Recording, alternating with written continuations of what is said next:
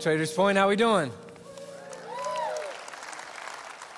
Hey, so good to be with you. Everyone at the campuses, watching online, welcome. But before we get started with the message today, I just have one announcement, one thing I want to put on your radar, and that is going to be our Christmas Impact Project.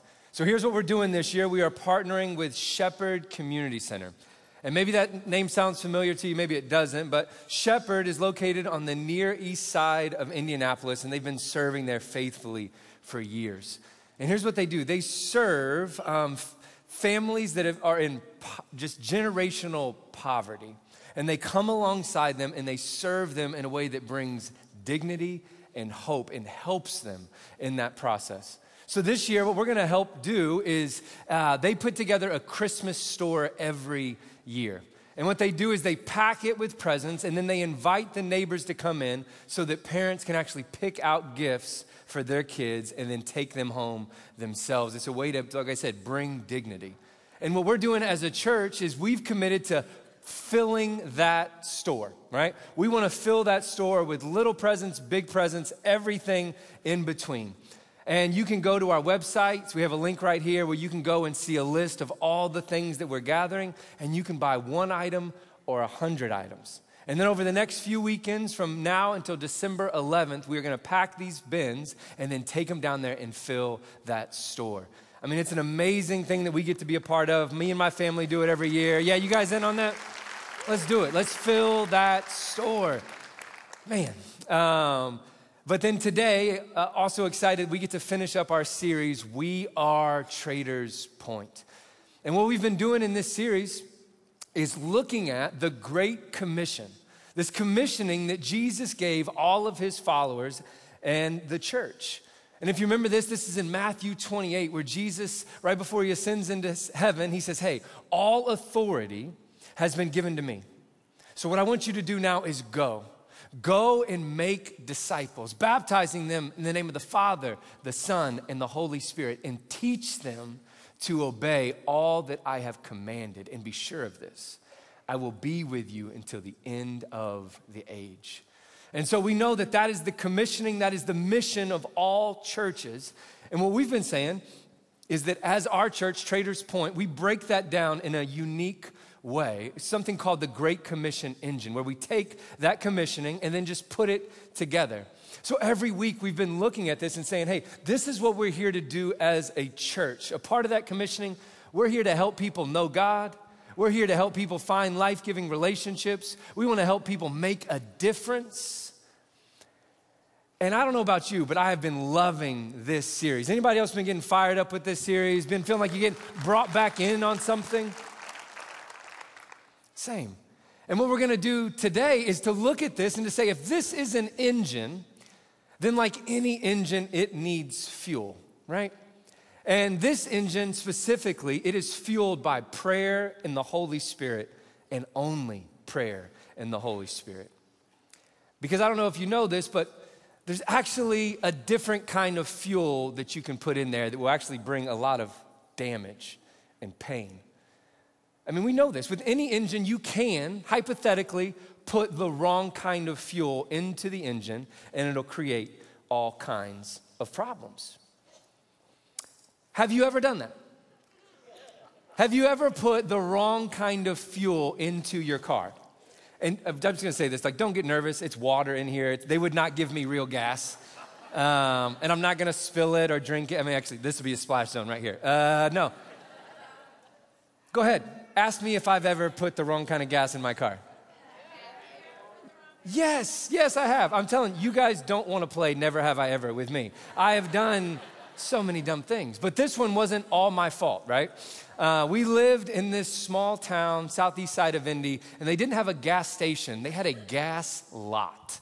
Right? It was just a gravel lot with a few dispensers where you could get gas from, unmarked for the most part. At least I couldn't see anything where they were marked. So I pull into this place and I get to the fueling station and I'm trying to figure it out. I'm like, okay, I don't know. And I grab one, and here's the first sign that should have told me. I don't know if you've ever used diesel gas before, but even the handle is different. Like, it won't fit into your car.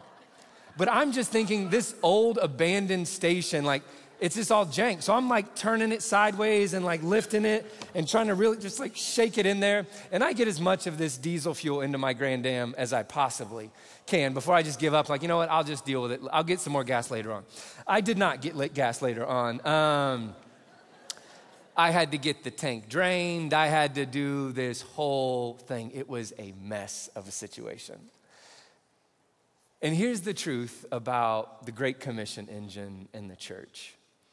There's a version of the church that is not fueled by prayer and the Holy Spirit. It can be fueled by pride.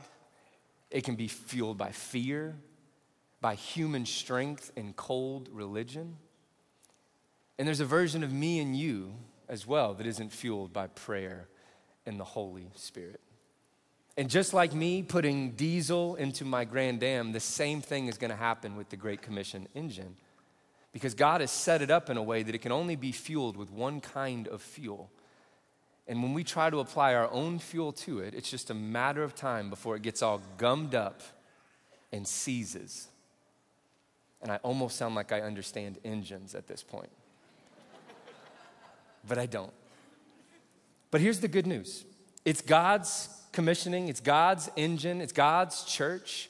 And here's the thing, God has promised to fuel his mission. It is not on us to create something. It is not on us to go find something.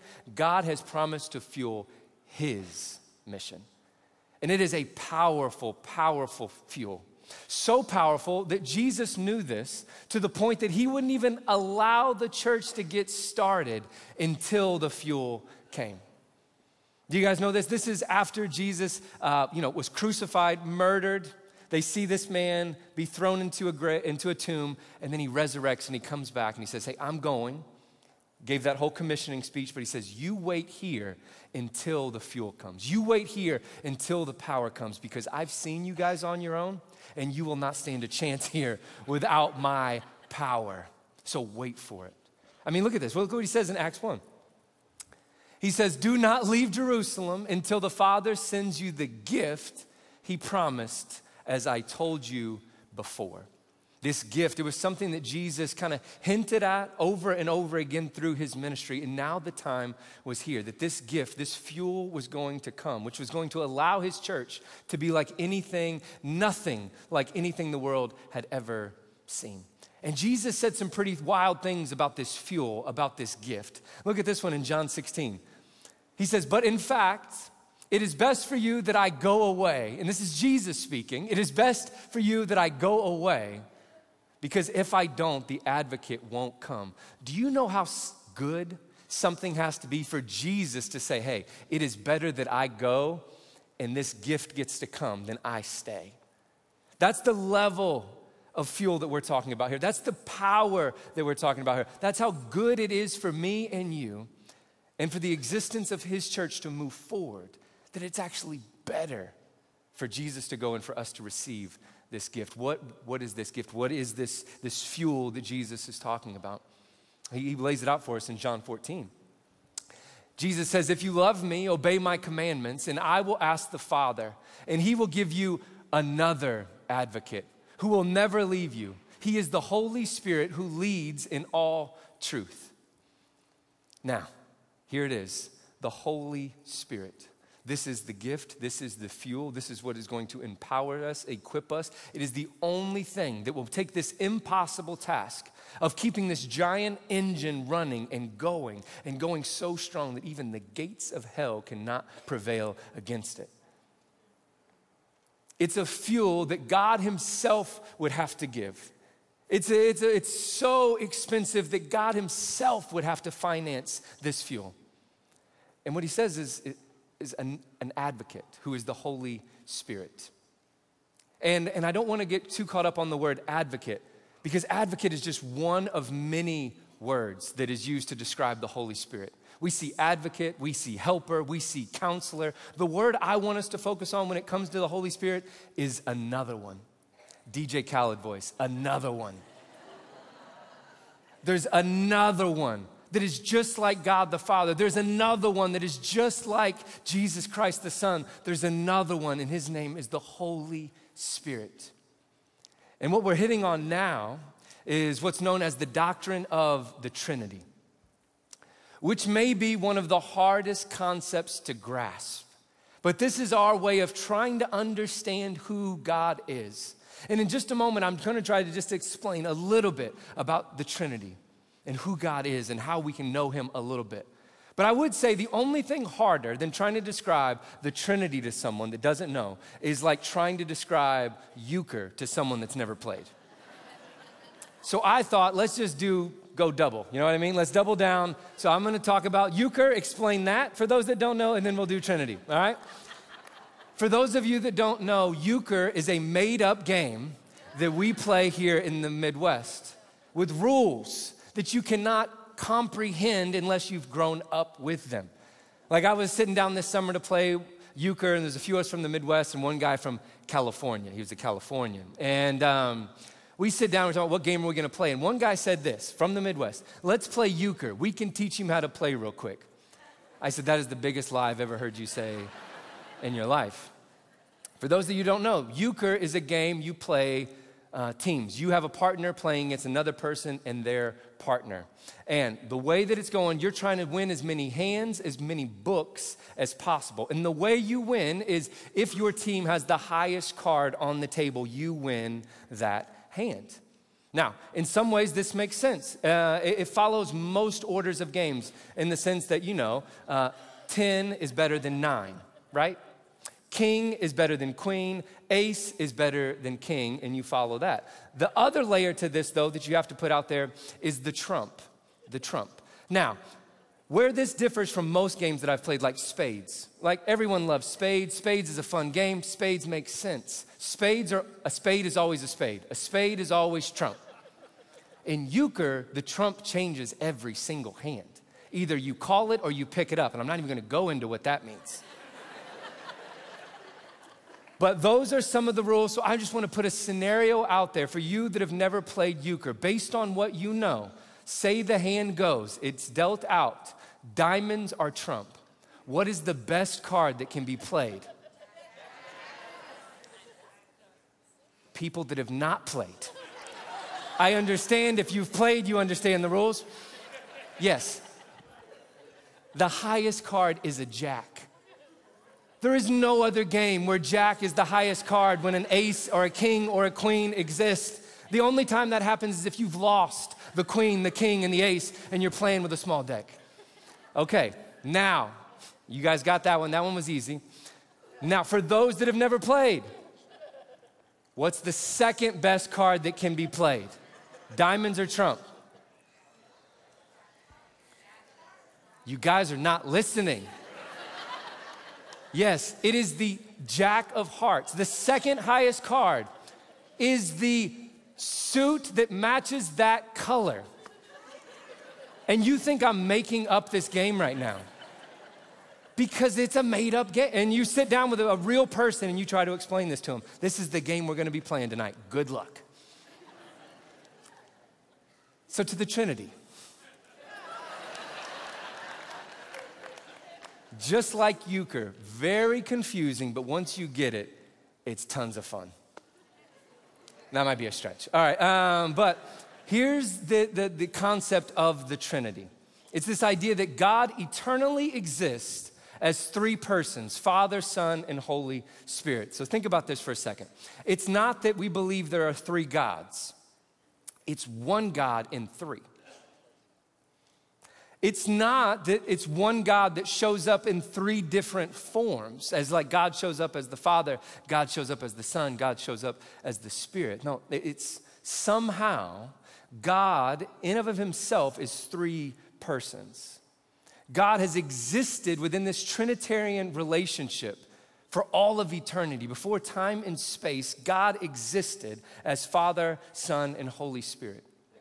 Living and kind of loving in this community, gratifying and lifting one another up, glorifying one another. Here's why that's important.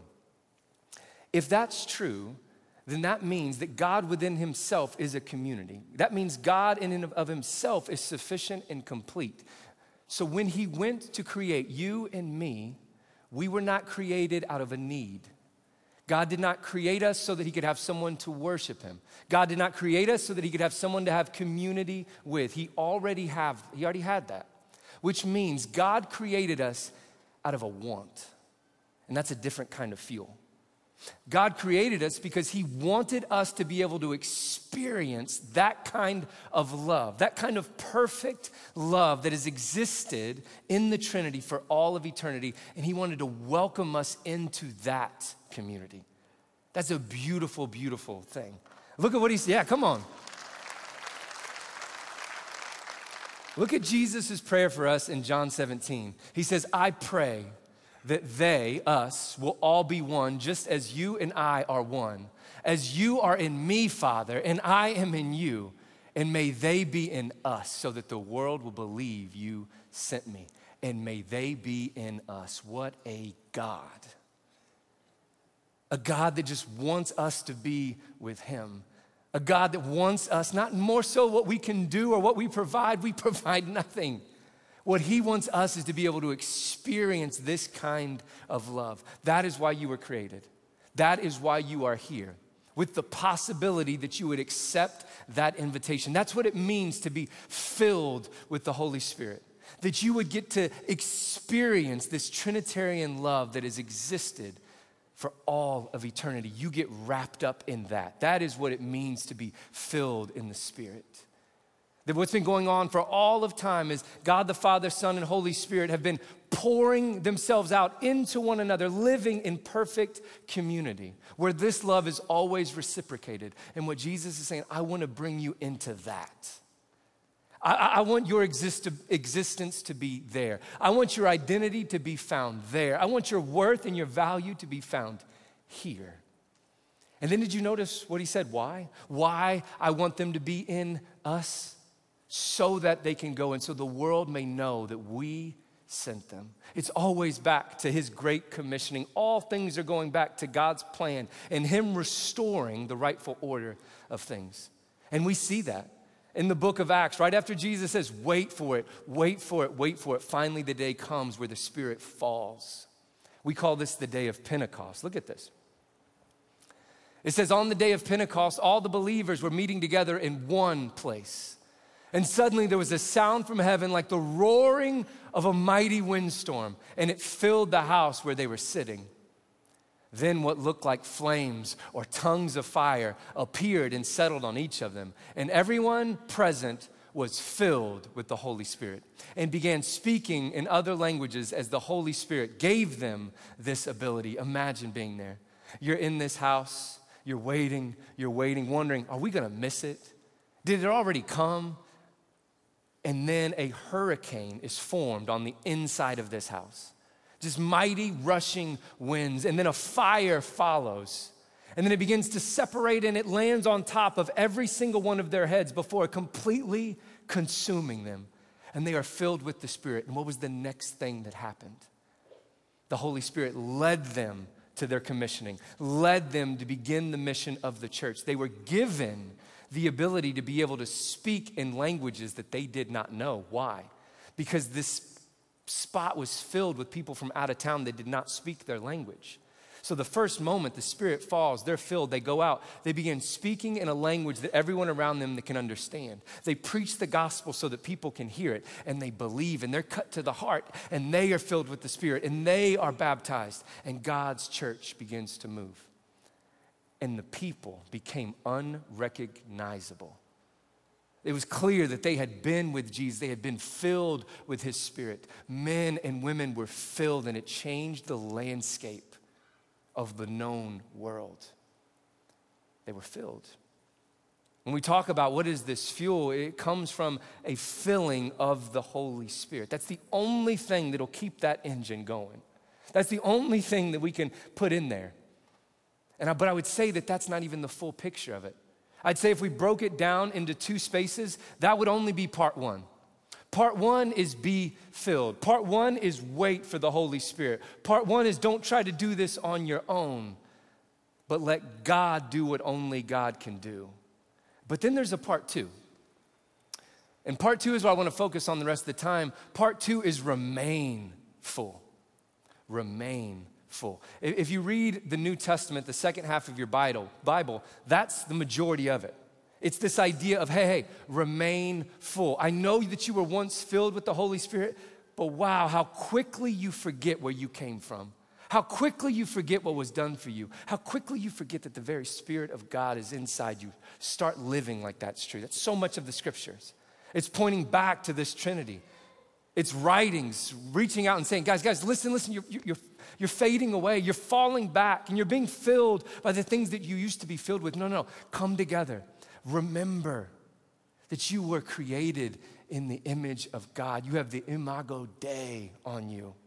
You were created in his image. Remember that the Son sacrificed himself for you, that he poured out his blood to show how valuable you are to him. Remember that even after all of that, he sealed you with his Spirit, making it very clear that you were made in his image, you were bought with his blood, and you have been sealed with his Spirit in the sense that nothing could ever take you from him. Remember that when you go. You have been filled. And you get this idea through scripture that we see. It's this idea of continuous replenishment. It's not this one and done type thing of I prayed that prayer once before, back in the 80s, or once, a year ago, or whenever it was for you. It's not just this idea that I was filled, it's that I'm being continuously filled. Maybe you could think about it like this. Maybe it'll make more sense. Think about your car. Think about your car. The day you bought your car, you probably filled it up with gas, right? It would be crazy to think that you would never fill up that gas tank again. That you could just be one and done, and then this is gonna survive for the rest of your car's duration. It's not gonna happen. No. What do we know? We know we have to be constantly filling this tank. Now, I say that, but I'll also say I think there's two different kinds of people when it comes to filling up your tank. And here's the real bummer. You're married to each other, right? There's some people here that this is what your tank looks like always. Your car has never made it past this halfway point. What kind of heathen would allow their car to get that low on gas? No. Every 2 days, you're filling this thing back up and back up again. This is my dad, always. No, you can't let it get down to the E because then it sucks up the dirt into the... I'm like, yeah, okay. That's one person. Here's the other people. You live with that light on. Listen to me. There's some of you right now, your car is parked in the parking lot of this church, and your light is on right now. You are truly living by faith. Like God's gonna get me to this gas station. I'm gonna be all right. You have it down to a science. Like, I know I can get 20 miles. When that light comes on, I'm gonna be all right? But I will say, I think there's some of us that live like this spiritually. We're constantly living with the light on. And here's that idea is a lot of us are living with this concept, just enough Jesus. I need just enough Jesus. I need just enough Jesus to get me from here to where I'm going next. I need just enough Jesus that I can get on a Sunday that'll get me back through until I fall back with the light on coming back here next Sunday. You know, the problem with this concept of just enough Jesus is that it's not in Scripture. Jesus is not willing to share the tank with any other gas. He is the only fuel that goes in this tank. And here's the thing, we don't have to live with the light on. We don't have to live just barely making it through. We don't have to just wait until we can get to the next station and the next station and the next station. We live with the station. We live with the gas station inside of us. We live with a God that knows no bounds, that has no ends, that is constantly just pouring himself out into us. This is the God we live with. This is the God who wants to fill us with his Spirit so that we can have a life and life to the full. We see a picture of this, even this continuous replenishment in Ephesians chapter 5. And take a look at this, and we'll break it down. He says, don't be drunk with wine, because that will ruin your life. Instead, be filled with the Holy Spirit, singing psalms and hymns and spiritual songs among yourselves and making music to the Lord in your hearts. And give thanks for everything to God the Father in the name of our Lord Jesus Christ. So what's he doing here? He's comparing and contrasting two different things. He's saying, don't do this, do this. He says, don't be filled with wine. Don't be filled with alcohol. Because he says, when you do this, it actually ruins your life. It deforms you. It does not create the true image of who God is instilling in you and who God is molding and forming you to be. It deforms you. And if you've ever seen, I think this is why Paul uses the language of wine when he could have used so many different things, but wine and alcohol is just such a clear picture of it. It's a quick process. You fill yourself literally with this liquid, and then in a short matter of time, you surrender yourself to this bottle, and it takes over. And I hear some people talk of like, no, when you drink, that's the real version of you. I'm like, that's the real version of you? You can't even speak? You're slurring? You're saying the same thing over and over again? You were once standing, now you can't even stand? That you think that's, no. Alcohol, when it takes over, it poisons you. And like I said, the problem isn't alcohol. We see in other parts of Scripture, alcohol in of itself is not a bad thing. It is when it consumes you. It is when you surrender yourself to it. It is when you look to it to fill you. He could have used money. He could have used sex. He could have used any other thing here. But I think alcohol gives us a really clear picture of what this is. But then he contrasts it. And he says, no, don't be filled with wine. Don't ruin yourself. But he says, no, fill yourself with the Holy Spirit. And instead of deforming you, no, the Spirit is actually going to form you. And instead of poisoning you, no, the Spirit is actually going to give you life. And not just any life, but a life that only God can provide for you. To be continuously filled with His Spirit. Those are the choices that we have. And maybe you're sitting there right now like, okay, but how? What does that look like? What are the things that I can do that I need to be aware of, that I could actually stop the fuel from coming in, that I could stop the Holy Spirit from running over into my life? And what are some of the things that I could do in my life right now that I could just have a fresh pouring of the Spirit over and over and over again? That's what we're going to look at here, because the Bible gives us kind of two clear ways when interacting with the Holy Spirit.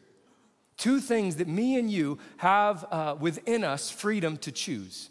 And here's the two options we have. We can either grieve the Holy Spirit, or you can yield to the Holy Spirit.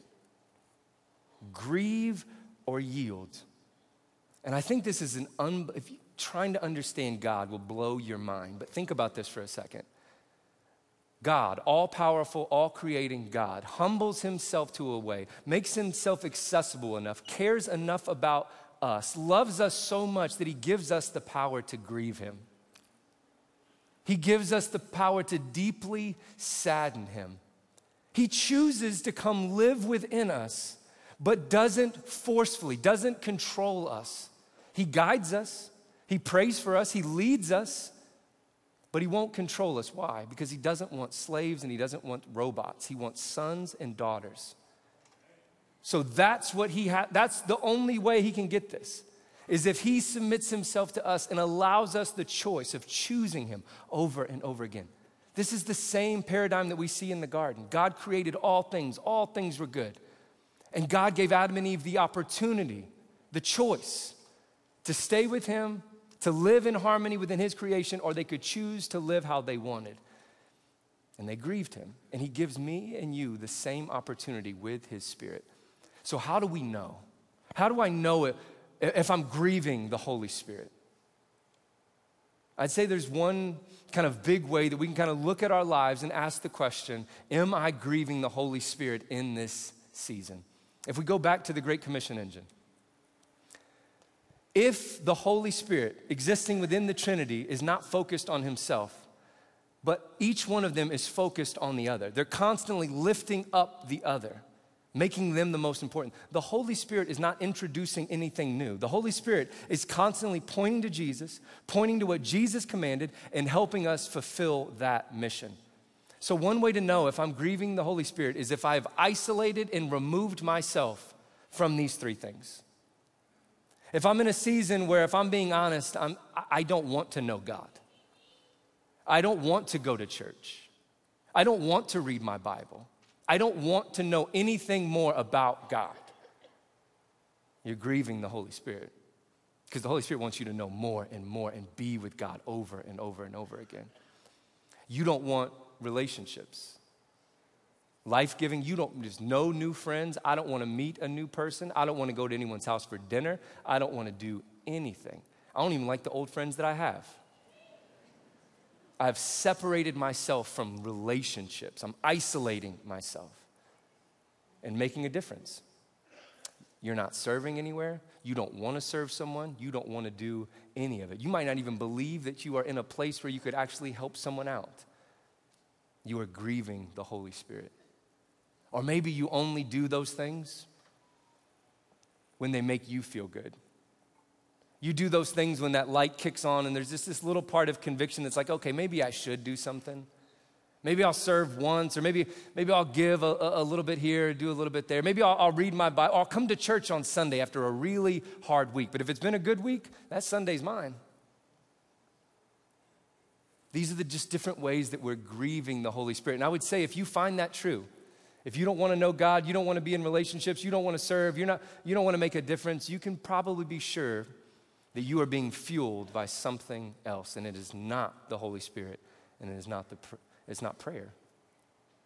So what's our other option? The other option is to yield to the Holy Spirit. To yield to the Holy Spirit. Here's what that looks like. Galatians chapter 5. He says, since we are living by the Spirit, let us follow the Spirit's leading in every part of our lives. Follow it where? Every part of our lives. I give my entire life. I surrender everything. I surrender my time. I surrender my treasure. I surrender my talents. I surrender all the ways that I used to live. I surrender it all to God. There's no such thing as just enough Jesus. It is every step of the way I yield to the Holy Spirit. That I don't jump ahead, I don't do what I want to do, I yield. And here's just a prayer that you can pray 1,000 times a day. And it's, Holy Spirit, you have the right of way. Holy Spirit, you have the right of way. At every intersection in life, when I wake up, when I go to work, when I get paid, with my relationships, with dating, with my marriage, with my kids, every opportunity that I have to make a choice, instead of acting on instinct, instead of acting on what I went to do, I surrender. I yield. I come to this intersection, I say, no, Holy Spirit, you go first. I want to see how you would handle this. I want to see what you would do in this situation. I yield to you. And I'm telling you, this is one of the most rewarding yet painful processes that we will ever experience, and is one that you don't graduate from. I've met people in their 70s, 80s, 90s who are still dedicated to this idea of, I want more and more of you, Jesus. I just want to yield to you, to your ways. I want to know you. I want to do life how you designed it. But it takes making intentional choices every day, yielding at every intersection to say, no, Holy Spirit, you go first. I don't want to handle things the way I used to. I don't want to run this thing like I used to. I don't want to handle my life like I used to. But God, I completely surrender it to you. You know what we call this? We call this worship. Worship is not just a few minutes that we sing on a Sunday. Worshiping is ascribing ultimate worth to something. It's not just lip service. It's living as if it's true. It's yielding to the Holy Spirit. And here's what happens in this process. The biggest problem with humanity from Adam and Eve through now is when we put our wants above God's commands. When we know what God has called us to do, we know how God has called us to live, but we say, no, but I really want to do this. And this trumps that. What worship does is it puts things back in the rightful order. It puts God's wants and God's desires, God's commands over what I'm feeling in the moment. And I learned to trust him with everything. I completely surrender myself and I become in alignment with him. What he loves, I begin to love. What breaks his heart begins to break my heart. What he's commissioned me to do is what I do with my life. And there is nothing that gets in the way of that. It is this ultimate form of worship. And I'm telling you, you want to know what that looks like? When you're worshiping God, when you're yielding to the Holy Spirit, if we go back to the Great Commission engine, all I want to do is know God and help people know God. I have jobs, I have responsibilities for sure. But at the end of the day, what fires me up, what fuels me, what I get excited about is I get to spend some time knowing the creator of the universe. That I believe he truly bends an ear and listens to me, communes with me. That he wants me to know about him. That I come to church and I just want to know more about him. That I want to be in life-giving relationships, no matter how hard and messy they are. And no matter even when that love's not reciprocated, I want to love them because I believe through my act of obedience of loving them, there's an opportunity where they'll get to know God and their relationship with him could be solidified. I want to be in relationship. I want to make a difference with my life. And I know it's not on me, and I know I'm showing up dependent on God because I have nothing to offer this person in front of me unless God shows up. So I'm praying, God, fill me. God, show me. God, help me with this relationship. God, help me to see you. You know what a life like that does? It pulls you back into prayer. Where you go out and you're commissioned, you go and you live and you serve and you do all the things and you realize how short you fall with everything. And you go running back to prayer and saying, God, would you fill me? God, I can't do it out there alone.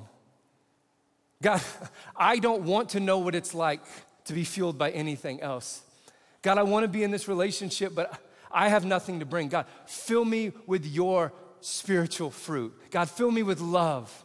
Fill me with kindness. Fill me with gentleness. Fill me with self-control. Fill me with faithfulness. Fill me with patience, Jesus. I just want to know what you want from me. Prayer is a beautiful, beautiful thing. I remember sitting down with a volunteer at the downtown campus, and she wanted to join the prayer and response team. So we sat down on the stage, and I said, just tell me why you want to join the prayer team.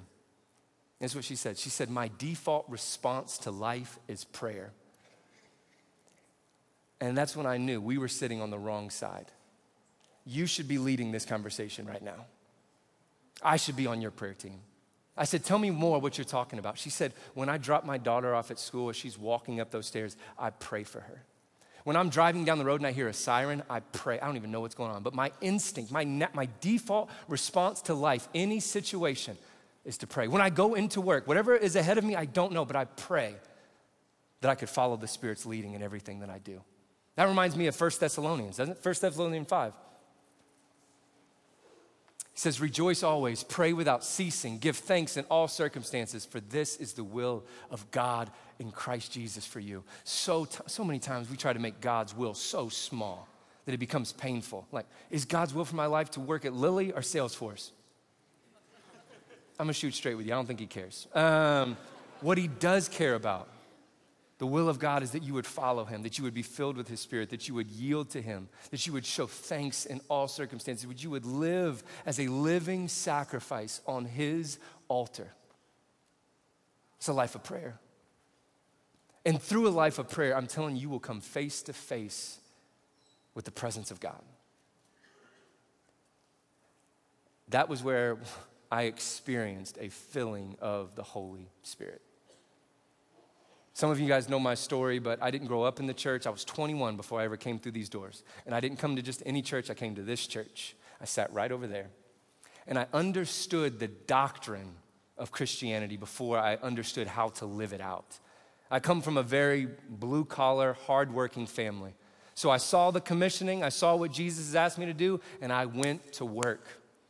I came, I got baptized, I started serving, I started a group. Not just join one, I started leading one. I had no business leading a group. I was learning stuff one day and sharing it the next day, like I had been holding on to these truths my whole life.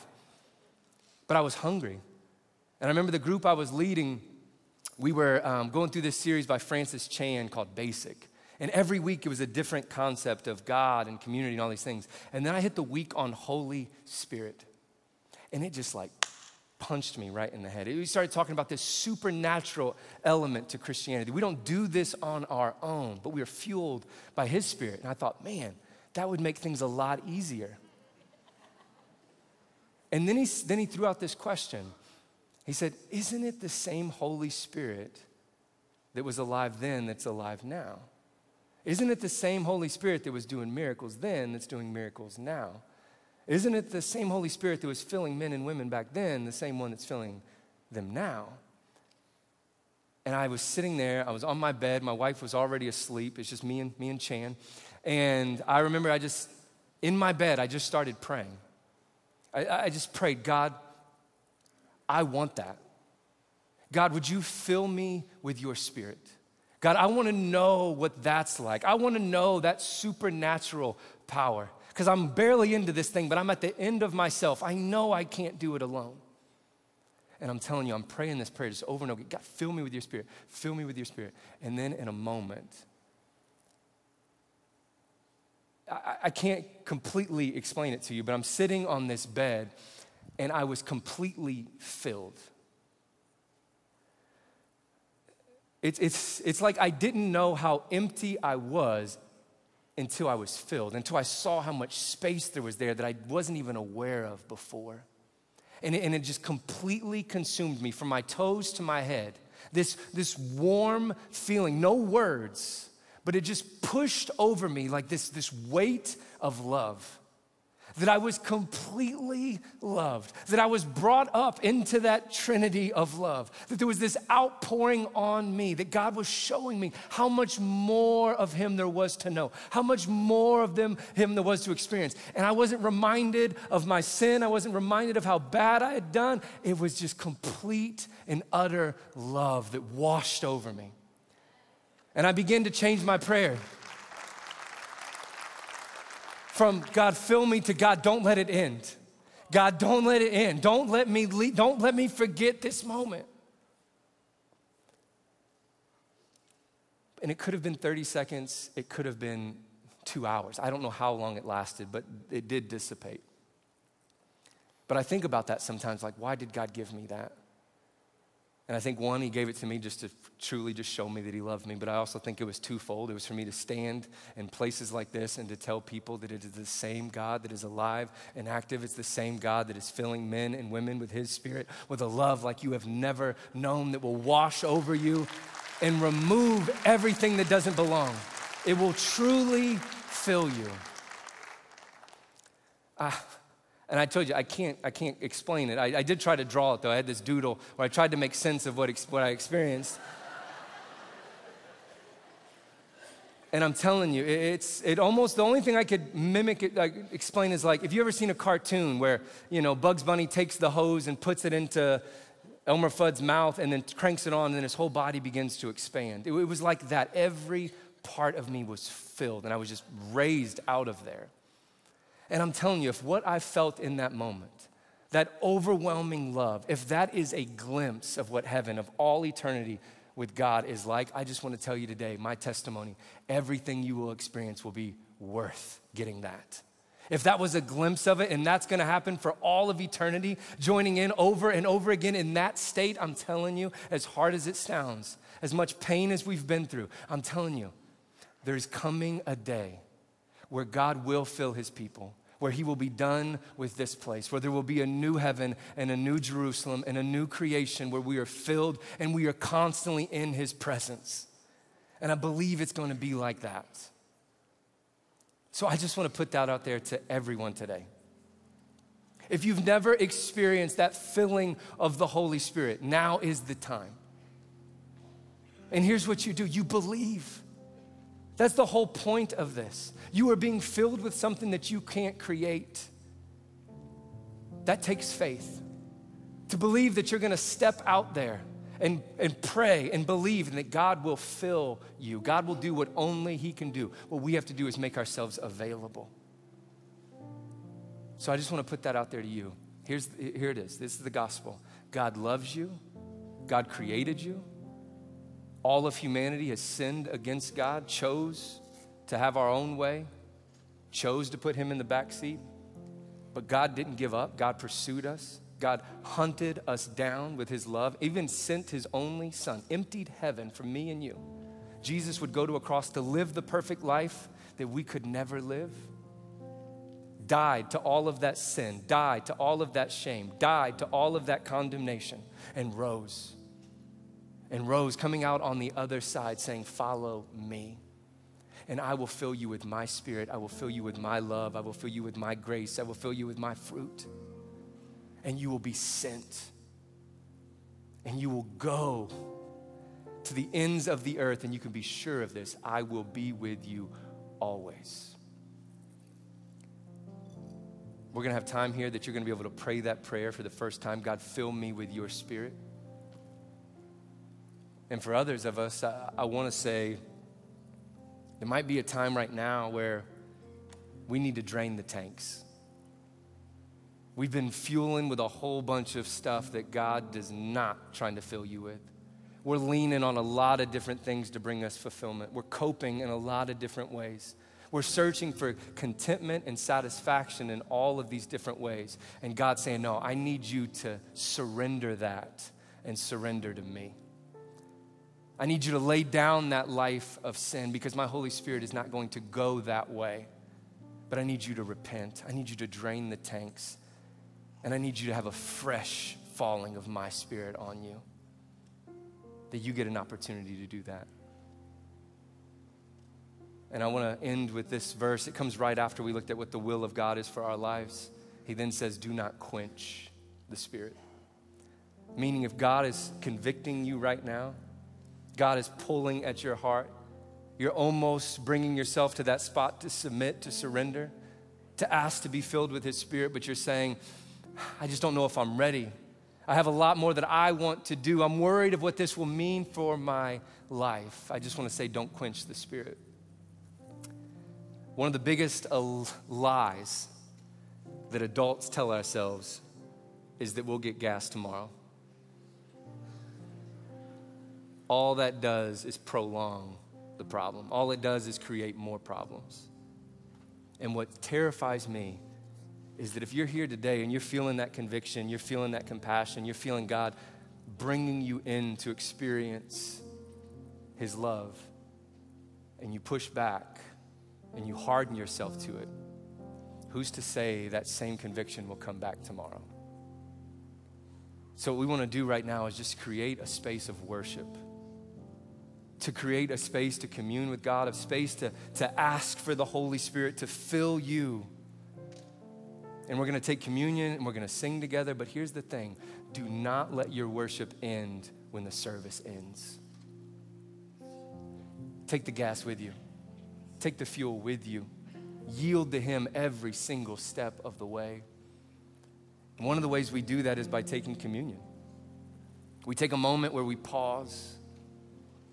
And we believe that in this moment, all of us, as we sit there, believers in Christ, when we sit and we remember the elements, Jesus' blood and body, that this is truly a moment of worship where we are communing with God, where God is bending down to be with us in this moment. So right now, we're going to take this little piece of bread, which represents Jesus' body that was broken on our behalf. And we remember the sacrifice that He has made for us. He didn't give us just enough Jesus. He gave us all of Himself. We take the bread together.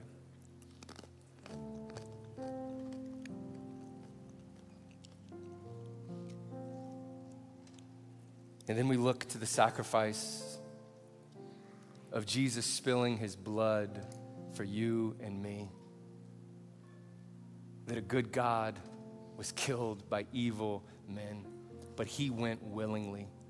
He chose to go through all of that so that we could now have what he has, so that we could experience that kind of love, so we could live in a community where God would be with his people again. So we take the juice and we remember the sacrifice that was made.